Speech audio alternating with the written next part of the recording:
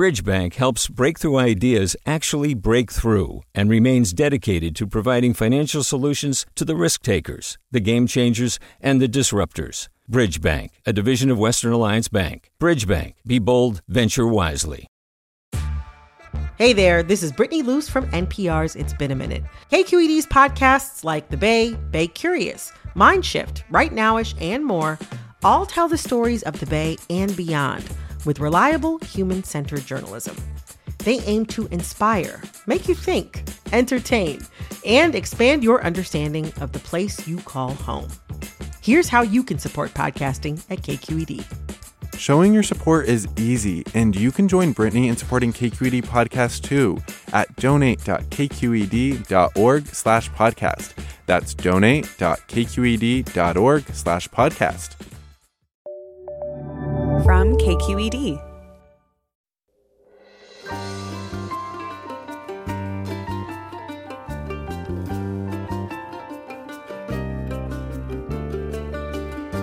From KQED Public Radio in San Francisco, I'm Alexis Madrigal. San Francisco used to be a ferry town. Before the Golden Gate Bridge and before the Bay Bridge, San Francisco's ferry building was the symbol of the city, and the waters were teeming with commuters heading across the bay. In recent years, there's been a resurgence of ferry service, with ridership popping up over 5 million passengers a year in the late aughts. Then came COVID. While all public transit fell off a cliff, the ferries were hit particularly hard. The boats to Marin lost 95% of their riders. But despite the Delta variant, they're coming back, and we'll talk with the leaders of the ferry services about their plans. That's all next on Forum, after this news.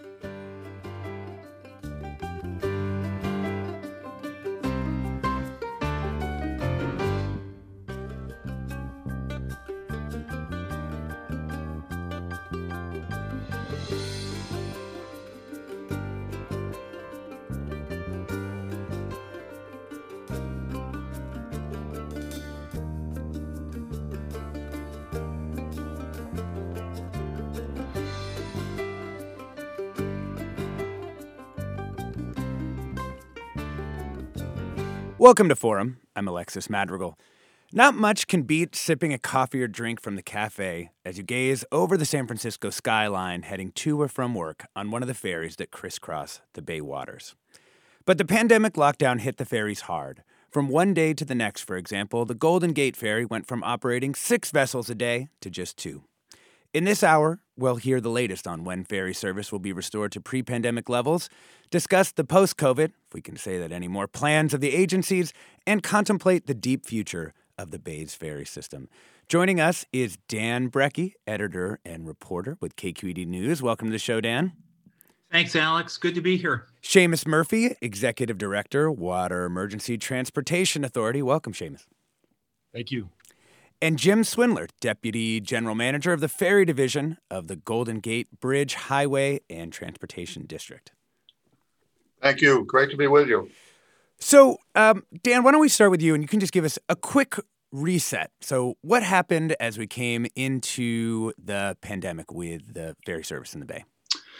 Well, I think it's a familiar story now that the pandemic and the associated shelter-at-home orders blew up transit agencies of whatever mode, buses, rail, and ferries. The thing that really gets your attention with the ferries is that for a long time, ferry service had been growing in popularity, and the service had been becoming more and more thorough across the Bay. So the Water Emergency Transit Agency, which operates boats under the more consumer-friendly name of San Francisco Bay Ferries, was on a steady upward escalator, increasing service and increasing ridership. I think 2019 was the first year that they actually crossed 3 million passengers. The Golden Gate Ferry service is a longtime workhorse that the North Bay commuters have used and loved, and tourists have used and loved for decades, and that was continuing, and it's crucial for diverting traffic from the Golden Gate Bridge and keeping that link usable for drivers. So that's where we were, and then you set it up pretty well at the top. People just vanished, just flatlined it. Yeah. Yes, it is. I was looking at some of the numbers that WETA, the Water Emergency Transportation Authority, had, and they were down to, a few hundred riders a day at most at the bottom of this. Wow. So, and now we're rebuilding. You talked about the where we're going to, when we'll get back to pre-pandemic levels. San Francisco Bay Ferries is actually, as of July 1st, running more service than they ran before the pandemic began. And Golden Gate Transit is on the route to establishing more service. So that's kind of where we are. Thank you, Dan.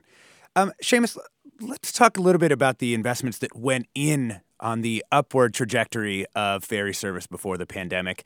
How had the service changed really, over the last decade? Yeah, it was established over the last decade and grew really rapidly. We were seeing on average 23% ridership increase over the last 6 years leading up to the pandemic. Dan mentioned 2019, we passed 3.2 million riders for the first time. And that year was a 35% increase over the previous year. So it was picking up exponentially. And, due to a lot of factors, one, principally expanded job and population growth around the region. Ferry service has traditionally served commuters working in office-based jobs. And those office-based jobs were growing rapidly in downtown San Francisco, especially, but throughout the region. So ridership grew because of that. And then, as you mentioned, those jobs in particular flatlined immediately with the start of the pandemic, and so did ridership. Yeah. And Jim Swindler with Golden Gate Bridge, Highway and Transportation District, the same thing obviously happened in Marin, but up to that point, had you been adding boats? Had you been investing in, increasing ferry service? Yes, we've actually been increasing ferry service pretty much a little bit at a time for the past 10 to 15 years. We've seen tremendous growth.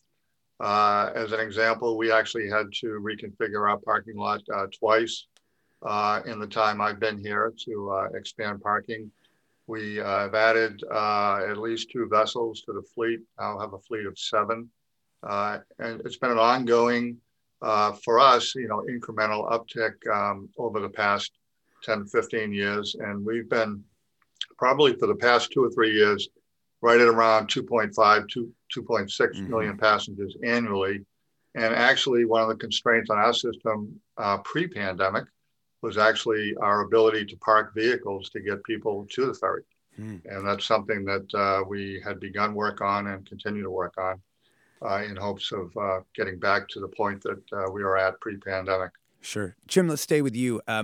As ridership collapsed, how are you actually able to financially survive during this period where we kind of imagined ridership would come back? So not like you wanted to sell off all the assets, but you also had, essentially no revenue coming in. Right. Well, a couple of things had to happen. First, initially, within a couple of days of it, we took our service down to 1 vessel operating out of Larkspur from 3 or 4 vessels operating daily. We took and made a triangle from Tiburon to Sausalito, then into the city, and we decreased that service as well. But with the precipitous decline in ferry ridership during the pandemic, we saw obviously a significant decrease in our regular ferry revenues. Pre-pandemic, our ferry service was funded primarily with fares, but we were recovering just over 50% of our fares at the fare box. And bridge tolls, about 40% made up the balance of that. But with the bridge tolls and obviously the revenue at the bridge being collected fell over the past 18 months as well.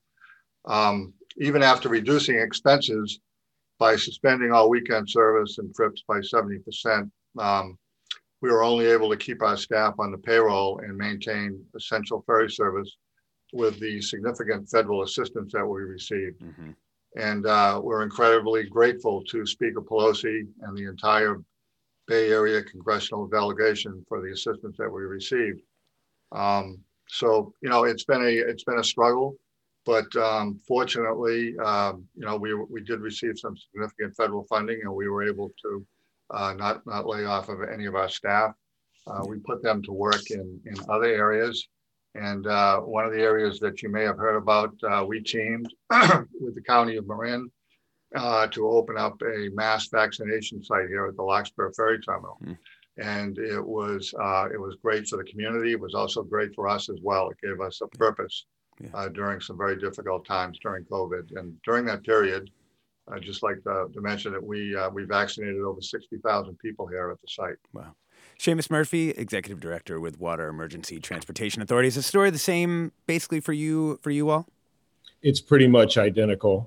Without the funding from the federal relief packages and the support of Speaker Pelosi and the delegation in particular, I think transit systems, not just ferries, but other systems would be talking about shutting down, certainly would have laid off or furloughed a large portion of their workforce. But we were able to maintain some service. We cut 2 of our 5 routes completely, reduced service dramatically on the other 3. We kept some service in place, just like Golden Gate Ferry did, because we still had thousands of essential workers out there that are transit dependent, that needed to get to jobs to serve the region, help the region get through the darkest days of the pandemic. And then we've seen ridership gradually increase over the course of the calendar year. Now the question is, what do we need to do to keep that going? Yeah. And you all have tried out cutting fares, right? That's been kind of a main strategy to get people back on the boats. Yeah, we're trying that. We have a few strategies that we're trying. We think that the market, certainly during the pandemic, was very different from our commuter-based market that we serve normally. We think that it's more transit dependent, it's lower income for sure, and so we want to be responsive to that. We think that market is likely to be the market that returns to transit and has been returning to transit in larger numbers than commuter-based office jobs. So we did reduce our fares. We think it's important that transit riders, especially during this time, can choose the option that's best for them. So we've tried to align our fares with other transit options like BART and buses that cross the bay. So it's about a 20% reduction in fares, and we've evolved our service. We've added in, you mentioned we're running more service than we did prior to the pandemic, and that mostly is because we've added in a significant amount of midday service and weekend service, anticipating that some of those workers are going to be working non-traditional hours, non-traditional shifts, and will need service at a different time than we've traditionally provided it. So we want to be responsive to that. We want to make sure we're putting a service out there that's most relevant to the ridership demand that exists today. And is it working? Are people responding to it?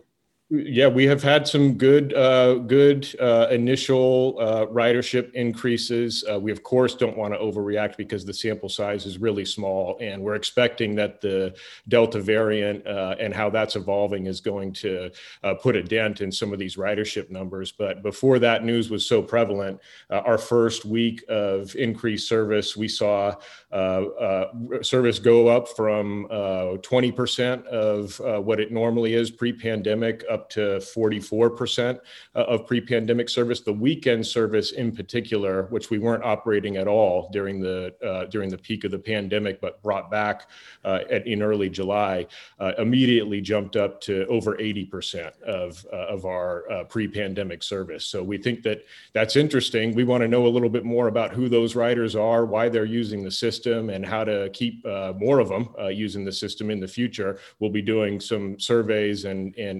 looking into those details in the months to come, but we are expecting the Delta variant to impact ridership in an adverse way, at least in the near future. Yeah. We're talking about Bay Area ferry service with Dan Brecky, editor and reporter at KQED News, Seamus Murphy, the executive director of the Water Emergency Transportation Authority, and Jim Swindler, deputy general manager of the ferry division of the Golden Gate Bridge, Highway, and Transportation District. What are your ferry questions? If you've thought about using the ferry but haven't yet, tell us what's stopping you. Or maybe tell us about what your favorite ferry moment is. Give us a call now at 866-733-6786. That's 866-733-6786. And you can also get in touch on Twitter and Facebook. We're at KQED Forum, or email your questions to forum@kqed.org.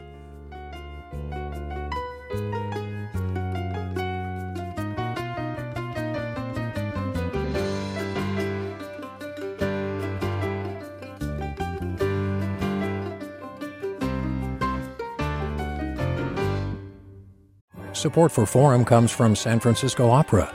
Set 10 years after a school shooting, the critically acclaimed opera Innocence takes us into a complex emotional journey where our understanding of innocence and guilt is constantly upended. Kaya Sariaho's ethereal score collapses the past into the present as a community of survivors grapple with how to move forward. Don't miss the highly anticipated American premiere of Innocence, June 1st through 21st. Learn more at sfopera.com. Welcome back to Forum. I'm Alexis Madrigal. We're talking about Bay Area ferry service with Dan Brecky, editor and reporter at KQED News, Seamus Murphy, executive director of the Water Emergency Transportation Authority, and Jim Swindler, deputy general manager at Golden Gate Ferry. Dan, before the break, we were talking about the plans and execution of reducing fares and increasing service on some of our ferry routes. How does that compare to what's happening with our other modes of public transit? You know, we're sort of in a similar place. We're a week away from BART getting back to substantially its pre-pandemic schedule. That's going to be a big moment. For instance, this morning, BART had a half-hour delay at one point from the East Bay to the city, and they don't want to have that happen on their first day of quote-unquote regular service. They're kind of ahead of the curve. Muni is slowly building back. Their plans are to establish more service next month, although maybe not be back to full service until much later this year or sometime next year. AC Transit has said it might be next spring before they're back to pre-pandemic levels.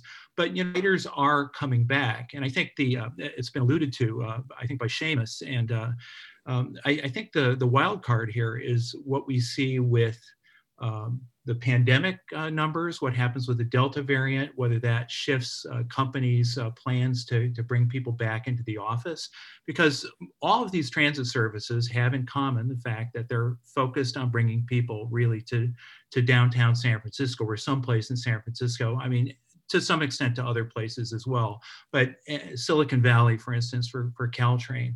But I think we're pretty much, it's a wait and see right now. But everybody's moving toward something that would look like normalcy. Where ridership is still very low. I mean, BART has seen some robust gains. Almost every week they're setting a new post-pandemic ridership record. However, they're still just at 21 to 22% of their pre-pandemic ridership. Yeah, this morning was the first time there was no space for my bike, so that's my personal indicator of BART ridership.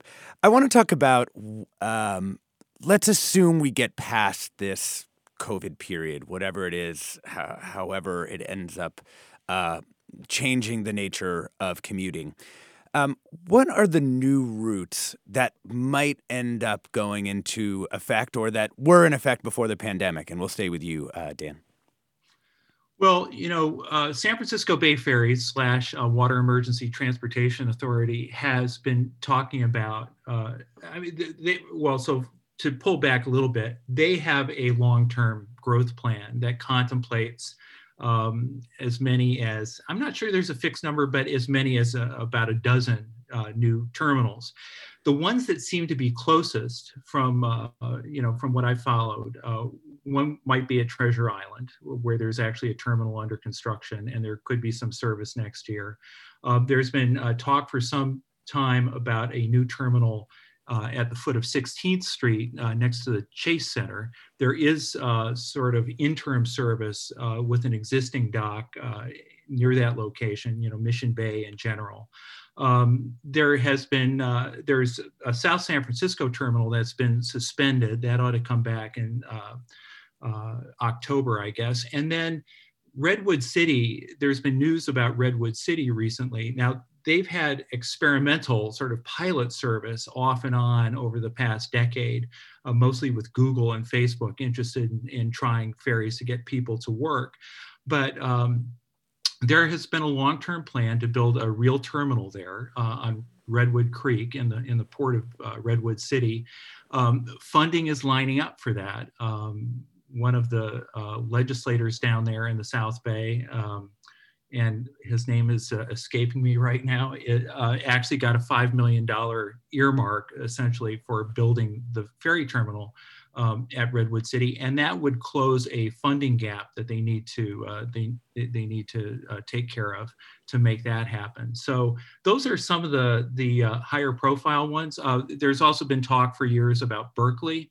There was a brief halcyon period in the 70s and 80s when there was some ferry service, privately run ferry service from there. So the city has been talking about that with WIDA, and we can go further out. I mean, people have talked about Hercules, they've talked about Martinez. There are lots of targets, but those are the ones that seem to be closest to actually happening. Yeah. Jim Swindler, what is the limiting factor on getting more ferry infrastructure? Is it really the docks or the slips, the boats? Is it the sort of matching up of ridership with a new terminal? I assume you're talking about from Marin County to the city. Yeah, from Marin County to the city. Yeah, well, as I mentioned, as I alluded to in my opening remarks, one of the limiting factors here is our parking facility. But it's not only that, we're restricted with an environmental permit for only running a certain number of trips out of Larkspur to the city. And right now, we have an engineering firm on board, and we're looking at both of those issues, the parking as well as the number of trips that we're allowed to operate out of Larkspur. And we were at that. We've been at that number for quite some time. Mm-hmm. And so we're working on that. The vessels are just a matter of funding. We actually have some funding set aside to build a new vessel. So it's not that. It's a combination of the two. Once we go through our environmental process, expand the parking lot, we already have a project on board to rebuild the slips here in Larkspur. We'll be ready to expand as the demand is there, and the demand has been there for quite some time with respect to parking for sure. So that's the long-term plan there, and we also have two capital projects ready to go to rebuild the Sausalito terminal here in Marin, as well as our San Francisco facility at the ferry building. And what about service direct to the East Bay? I mean, Oakland Vice Mayor Rebecca Kaplan called for direct sort of East Bay to North Bay service. Do you think that is something that could happen? It's been talked about for a long time, and I think obviously anything can happen. It's just a matter of the demand being there. We haven't looked at it as closely as we maybe should. At some point, we would probably bring a proposal like that to our board and discuss that further. But I think anything is possible with respect to ferries, as I think WIDA has seen with their mission over the past 10 years. I've had the opportunity to kind of watch that grow. So I think anything is possible. Yeah, Seamus, tell me about your growth plans that Dan was referencing. Yeah, I think Dan summed it up nicely. We are looking at the Redwood City Service. Assemblymember Kevin Mullen, who's from South San Francisco and is a great champion for ferry service and San Mateo County, put $5 million in the state budget, as Dan mentioned, to help kickstart that. The Berkeley service is being studied as well. We're looking at piloting a service from San Francisco Ferry Building to Oyster Point. There's a significant amount of job growth happening there, some major new employment campuses opening there. And we know because of the nature of the biotech work that happens there that employees are going to be in the office. So we want to explore that market potentially this fiscal year as well. There are some funding challenges, obviously. The RM3, Regional Measure 3, was passed by voters in 2018. It's a bridge toll measure that has an expenditure plan attached to it that's oriented around congestion relief throughout the region. Ferry service for SF Bay Ferry expansion is a significant part of that expenditure plan. There's also operating funding in that measure, but it's being challenged right now legally. It's pending decision by the California Supreme Court, probably sometime over the next 8 to 10 months is when we're going to get a result on that. And our ability to expand service around the region is going to be directly tied to the outcome of that case. Yeah.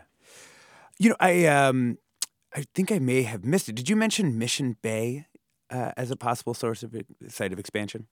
Yeah, Dan mentioned the terminal next to the Chase Center. We have a project there that also has a pretty significant funding gap. We're exploring some of the federal programs that are available, perhaps the infrastructure bill as a source of funding that could cover that gap. There are some other options as well. There's a great deal of new discretionary grant programs that are going to be available at the state and the federal level if the infrastructure bill is successful. That all of transit and transportation will be improved by. And that project is one that's going to need some movement at both the state and the federal levels in order to move forward. Got it. I want to bring in Walter from San Leandro. Welcome to the show, Walter. This has been a subject or an interest of mine for probably the last 15 years. And at one point, was seriously looking at bringing San Leandro into the picture, particularly as the eastern terminus for Mission Bay and Redwood City. As opposed to the second San Mateo Bridge that Dianne Feinstein has championed. But we've had three. The current administration is in favor of bringing service over, but the three previous administrations were actively opposed to bringing it in, and WETA just kind of backed off. In fact, recommending a terminal in Hercules as opposed to San Leandro. A couple of engineers came over at my invitation a number of years ago, looked at the facilities at the San Leandro Marina, said, you've got an old boatyard that would grandfather in as the potential site for a terminal. The main problem is a dredging question. But what the city has not looked at is the effect that bringing commuters through the city would have on the economic impact that these commuters would have. BART has two terminals, the Bayfair Station and the San Leandro Station, within easy shuttle service distance of the marina to avoid a parking problem for people coming in from the East Bay, the Livermore, Dublin, Pleasanton area. At one point, I actually presented a series of letters to I think it was, I'd have to go back to my files to see which commission. Yeah, well, let me get Seamus Murphy's reaction to San Leandro terminal that Walter obviously has been advocating for quite some time. Yeah, what Walter's talking about is sort of happening everywhere, and it was prior to the pandemic. The desire for water transit service is strong. It still is, even though we have this period of uncertainty. We're focused on making sure that our system can survive the next few years of what we know will be lower than normal ridership, but we can't stop planning for the future. So WETA is launching a business plan process, and Walter will be comforted to know that San Leandro officials are excited to be engaged in that process. They've already proactively reached out to us to learn more about it. But communities throughout the Bay are going to be meeting with us and engaging in discussions about the viability of ferry service and expanding it throughout the Bay, Hercules and other communities on the Carquinez Strait. And what Councilmember Kaplan from Oakland is talking about, new potential routes that don't necessarily think about San Francisco as the hub and spoke strategy, but looking at other routes that connect other terminals that aren't directly related to San Francisco. That's something that we might see a lot of value in a post-pandemic world where commute patterns have changed, and it's very unpredictable. We're going to be working to learn and understand what the data tells us in real time as we recover, and the outcome of that business plan process will be a service vision, a long-term service vision for WETA and SF Bay ferry service that will span a couple decades. You know, as we think about the future of these services, there's also, there's of course the boats going across the water, but there's also getting there. And David writes, I was considering taking the ferry from Larkspur to San Francisco, but I need a bike at both ends. I have an electric bike, but the rules prohibit e-bikes. I would love to hear your guest perspective on this. Jim Swindler, why are e-bikes prevented from ferry service? Well, one of the reasons is the batteries that are involved in the electric bikes. But I would say that it depends on like our route from Sausalito to San Francisco. Unfortunately, we load and offload at two different levels. So getting an e-bike from one level to another is a problem. In Larkspur, we will take an electric bike because we do board at the same level. And why are the batteries a problem on the bikes? Just as a risk, like a fire risk for the lithium-ion batteries?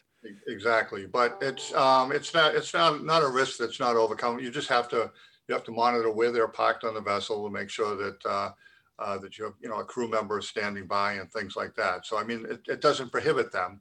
And I was just about to say that in Larkspur, when we're operating out of our San Francisco terminal, the issue of taking a bike from one level to another is not an issue. So we will accept electric bikes here in Larkspur. Because that definitely seems like a great way of commuting. I'd like to bring in Connie from Sausalito, if we could, who just has a nice ferry story. Connie, welcome to the show. Hey, good morning. So tell us your ferry story. So I was just calling because I proposed to my wife on the San Francisco Sausalito ferry, and she said yes, and now we've got two kids. That is a good story. Where was it exactly in the bay? It was from San Francisco to Sausalito, and now we actually loved it so much we moved to Sausalito. Oh wow! But like, do you remember exactly where you were, like in the water? I think it's just in the middle of the bay. Got it. That is a beautiful, definitely one of the most beautiful places you can propose to someone, and I'm glad it worked out. Dan Brecky, do you hear a lot of those stories as a transportation reporter of people who end up getting married on the bay or the BART? Not married necessarily, but look, KQED's headquarters is over there at Mariposa and Bryant, and after I started working at KQED some years ago, my wife and I came up with a little ritual to end the week on Friday. I would walk from KQED 3 miles to the ferry building because I like to stretch my legs. She would ride over on the ferry from Oakland to San Francisco, and then we would ride back and have a libation on the way. You mentioned the pleasures of doing that. And, the thing is that I think this really touches what Connie was saying, really touches something about the appeal of ferries. It's not rational, it's really emotional.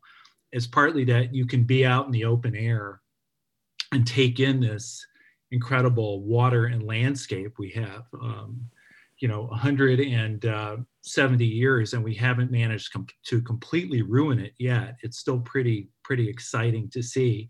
And the weather and the clouds and everything else, it's a pretty amazing experience. So yeah, you see it on the boat. And, Kate, my wife, one of the things that she absolutely loved was, there was once a month on the Oakland to San Francisco ferry, there was a party. People would bring music, and there would be, people playing instruments and singing and wine and everything. So it's not like any other form of community. Yeah. We're talking about Bay Area ferry service with Dan Brecky, editor and reporter with KQED News, Seamus Murphy, executive director of the Water Emergency Transportation Authority, and Jim Swindler, deputy general manager of Golden Gate Ferry.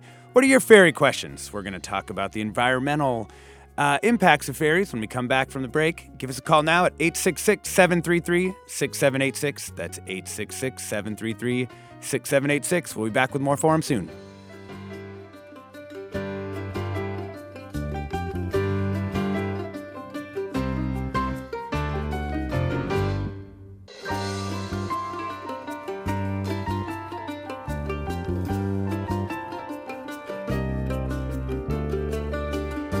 Coming up in our next hour with Mina Kim, we talk about the imperiled orcas of the Pacific Northwest with Seattle Times environment reporter Linda Mapes, whose new book explores the southern resident orca's remarkable intelligence and communication skills and why their once robust population has fallen sharply. To listen to past shows and subscribe to our podcast, visit kqed.org/forum. And for the latest updates on our programs and guests, find us on Facebook and follow us on Twitter. We're at KQED Forum.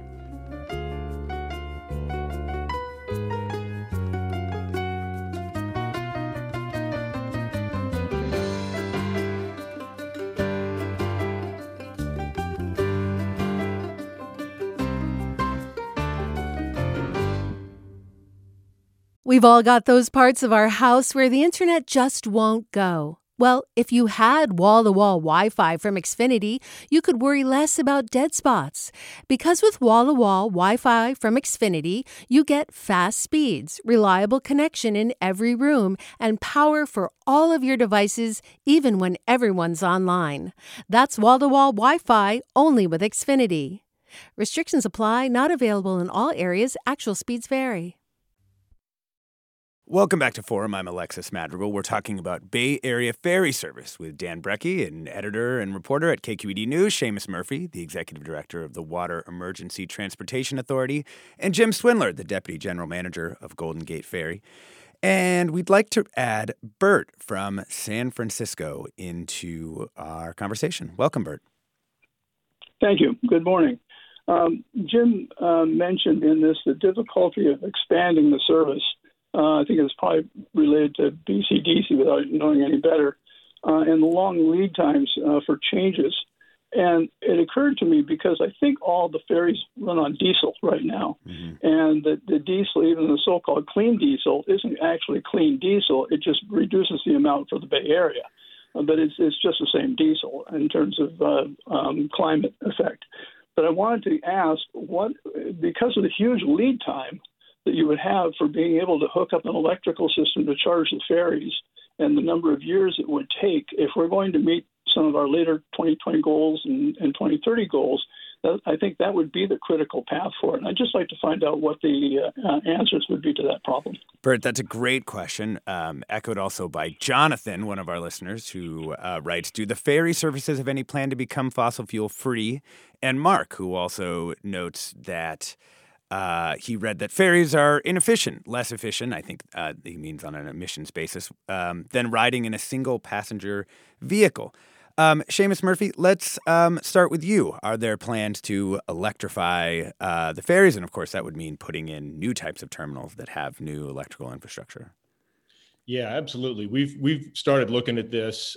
We've taken this really seriously. There's obviously a greenhouse gas reductions emission law in California. That's a landmark piece of legislation that was passed more than 10 years ago, and it's gradually being phased in. It applies to transportation modes everywhere, not just ferries, but we're subject to it as well. And so the California Air Resources Board is passing regulations that apply to hovercraft.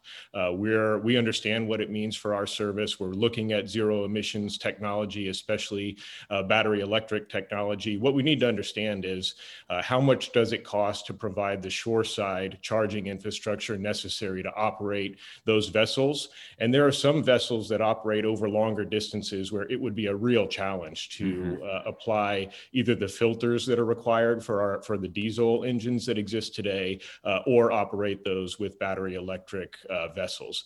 Our shorter routes, especially routes under 3 miles, are all going to be zero emission under those regulations. So the Treasure Island service you talked about that would be launching, Mission Bay, over to Alameda and Oakland, those are very likely to be zero emission. How soon that can happen really depends on the resources that are available.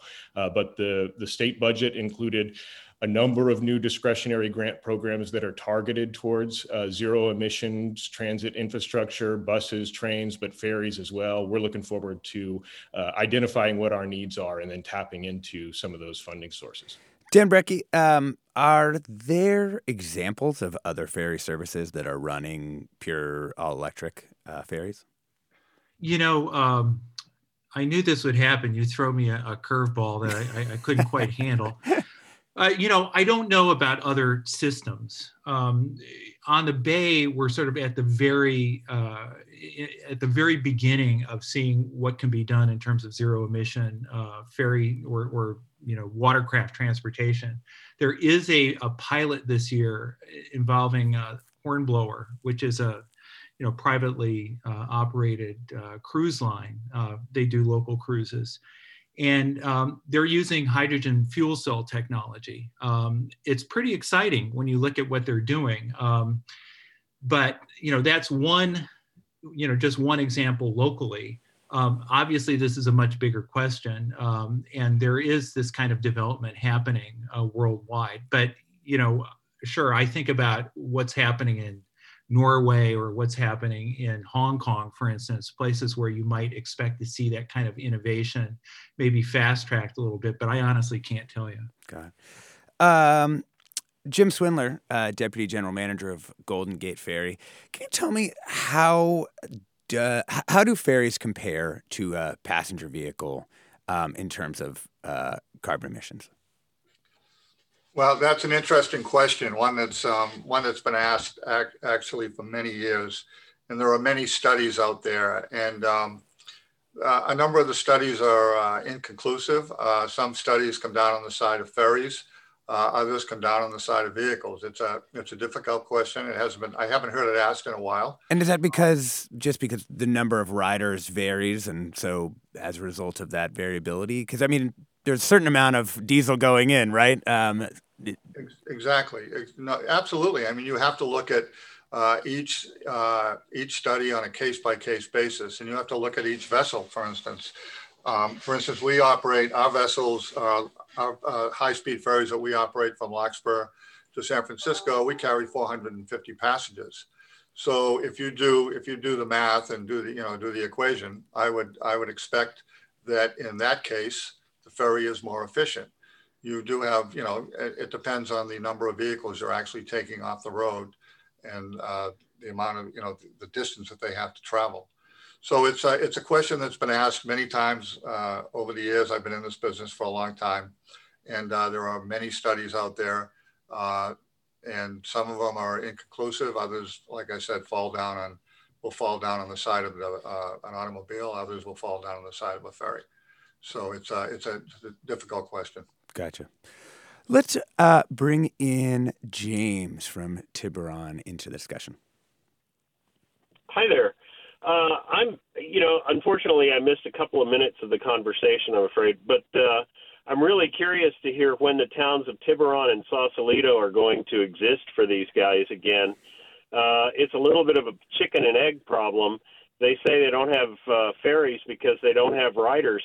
Well, there are plenty of riders I know that don't have ferries.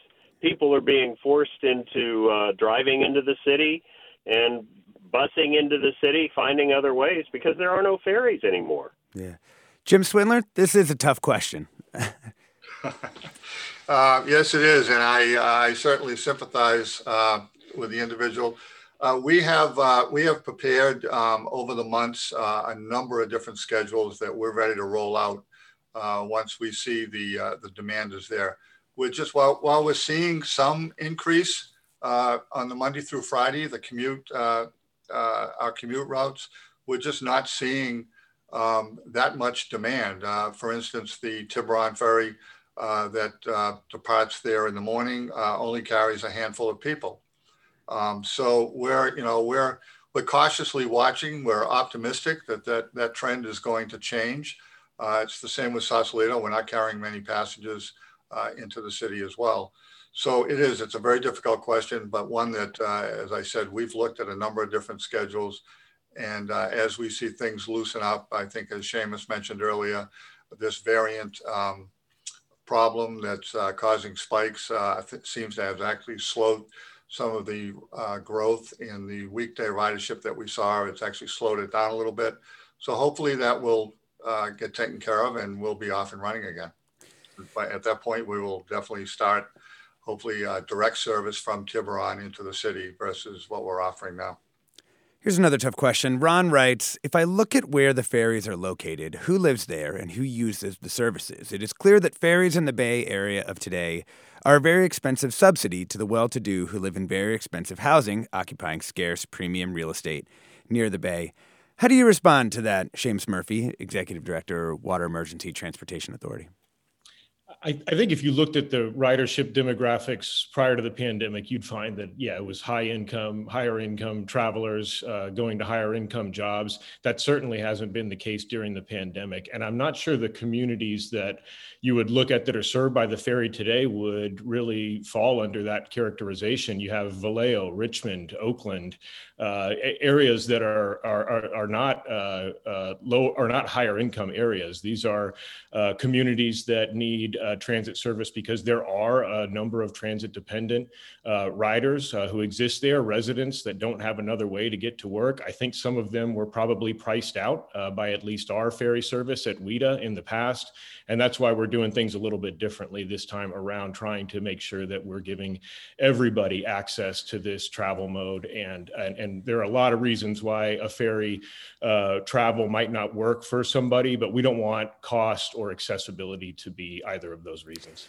Do you see it as part of your mission as an organization to make ferry service more equitable? Or is it just, that would be nice, but it's not part of the core mission? It's been a goal of our board of directors for quite some time. I think we're taking some dramatic steps forward to do that as a part of our pandemic recovery program. Yeah.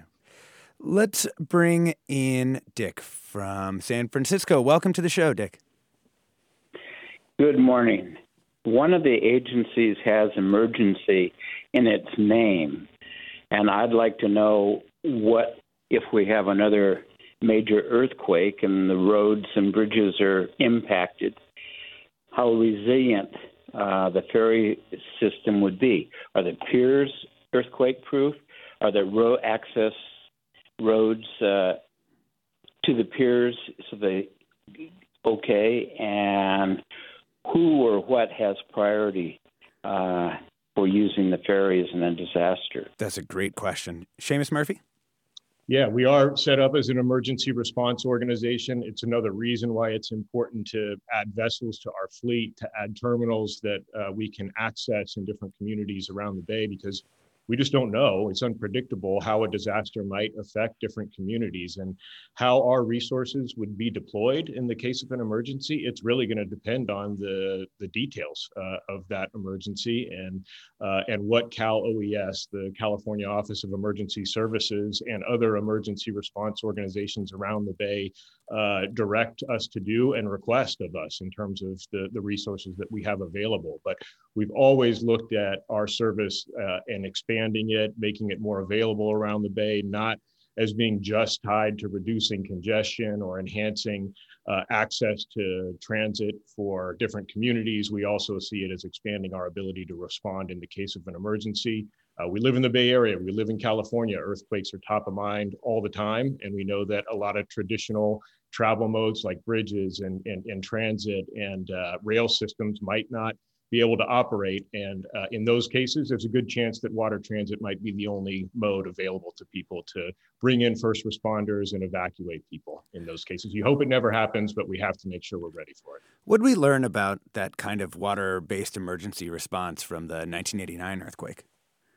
Yeah, it was absolutely critical, and it was critical in 1906. It's likely going to be critical again. It might be an earthquake. It might be something else. I think we're all seeing wildfires that are more prevalent. There's other issues that might cause a need for water transit to be available. So it is and has been an effective emergency response tool. Yeah.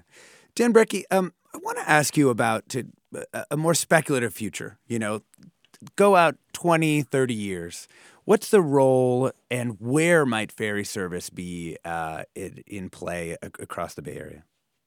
Well, it's a bit of an imponderable, but I think what I would do is look around the world for similarly well-endowed harbors like we have here in San Francisco Bay. So you might think of Sydney Harbor, Hong Kong, I mentioned before. Norway is a bit more dispersed. The Seattle area. Those are places that really depend on having this water transportation, woven into the overall transportation network. And I think there's a fantastic start that's been made over the last, actually going back to the Loma Prieta earthquake, but especially in the last 20 years, last decade, it's been accelerating. And I think, what we might look for, and, I shouldn't neglect mentioning New York, there is a much more robust sort of water taxi and short hop ferry service that you see around New York, Manhattan to Brooklyn, Manhattan over to the New Jersey shore, that could be a model for what we see here. And so I would look for, what does that look like? Many more terminals, places like we've mentioned Hercules, which actually has kind of might have a good, robust transit center type connection if the access in the bay can be dredged there. We talked about Martinez. We would see many more nodes. And you mentioned Rebecca Kaplan earlier talking about trying to shift the focus of the service from downtown San Francisco and disperse it, emphasize Oakland a bit more. I think all those things could happen. It really does depend a lot on how we envision transportation spending in the future. We've emphasized highways for more than a century now, and it's going to take a shift in focus to all sorts of modes. I mean, we know about BART, a second Trans-Bay crossing, high-speed rail, all sorts of other projects that are out there to happen in the next couple of decades. But that's what it would take, a major, major investment on that scale to sort of see this kind of nodal network develop, I think. And I'm quite interested in that, and I can imagine that future. But it does seem like there are some fundamental environmental questions that have to be settled. And Mark has some deeper probing there. It says, how did they excuse not having started planning to go electric when bus systems like AC Transit have been experimenting with hydrogen fuel cells for more than 10 years and are starting to run a lot of hybrid buses? Why have we not studied the efficiency of individual routes in the Bay? Could this be used to decide if they continue or are converted to electric more quickly? And Seamus Murphy, I'll throw this one to you. Yeah, I think it's, we might be getting a late start there compared to some other travel modes. The way that the state regulations are being phased in is also phased in bus zero emission technology earlier than it has hovercraft. We're looking seriously at it now. And I think that's the main concern, is that we need to make sure we're planning now for that future. We are taking steps to do that. The efficiency of the routes has certainly been a top of mind focus for us for WIDA's entire existence. We've been establishing routes that are likely to grow quickly from a ridership standpoint. I think we've seen ridership on our system play out and confirm that we've done that effectively. And we do need to make sure that we're keeping that in mind in the future. Ridership is going to drive successful transit. The more riders that you have on a vessel, the more greenhouse gas reduction you're going to achieve, and that should be our focus in our business plan at WIDA, which includes our analysis of zero emissions vessels, is going to be the resource for all of that study to take place. Jim Swindler, I just wanted to give you a chance to answer this one too. I mean, why wasn't planning done earlier for a zero emission future? Well, I think Seamus hit the nail on the head. We've been a little bit late to the game, but I would point out that, the problem that we have to solve is a little more difficult than the problem that they had to solve on the bus. I mean, we're talking about vessels that carry, as I mentioned before, 450 passengers, and people want to get from point A to point B in 30 minutes or less. They value their travel time. So it's a bit more. It's a bit more complicated onboard ferry vessels without getting into all the science of it. But so I would say again, we're a little late to the game, but as Seamus pointed out, we're catching up quickly. Good morning, everyone. We've been talking about Bay Area ferry service with Jim Swindler, Deputy General Manager of Golden Gate Ferry, Seamus Murphy, Executive Director of the Water Emergency Transportation Authority, and Dan Brecky, Editor and Reporter with KQED News. You've been listening to Forum. I'm Alexis Madrigal. Stay tuned for another hour with Mina Kim.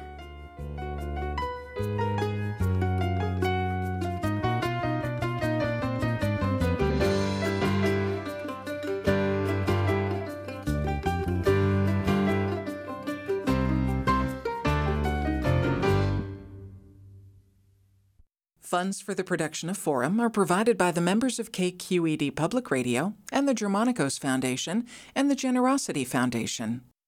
Support for Forum comes from San Francisco Opera. Set 10 years after a school shooting, the critically acclaimed opera Innocence takes us into a complex emotional journey where our understanding of innocence and guilt is constantly upended. Kaya Sariaho's ethereal score collapses the past into the present as a community of survivors grapple with how to move forward. Don't miss the highly anticipated American premiere of Innocence, June 1st through 21st. Learn more at sfopera.com. We've all got those parts of our house where the internet just won't go. Well, if you had wall-to-wall Wi-Fi from Xfinity, you could worry less about dead spots. Because with wall-to-wall Wi-Fi from Xfinity, you get fast speeds, reliable connection in every room, and power for all of your devices, even when everyone's online. That's wall-to-wall Wi-Fi only with Xfinity. Restrictions apply, not available in all areas. Actual speeds vary. All over the country, we need to improve reading in Wisconsin. Schools are changing the way they teach reading. I'm calling for a renewed focus on literacy. We have gotten this wrong in New York and all across the nation. And it's happening because of a podcast. I think your podcast has changed my life. And I'm going to share this podcast with everyone I meet. Sold a Story investigates how teaching kids to read went wrong. New episodes of Sold a Story are available now.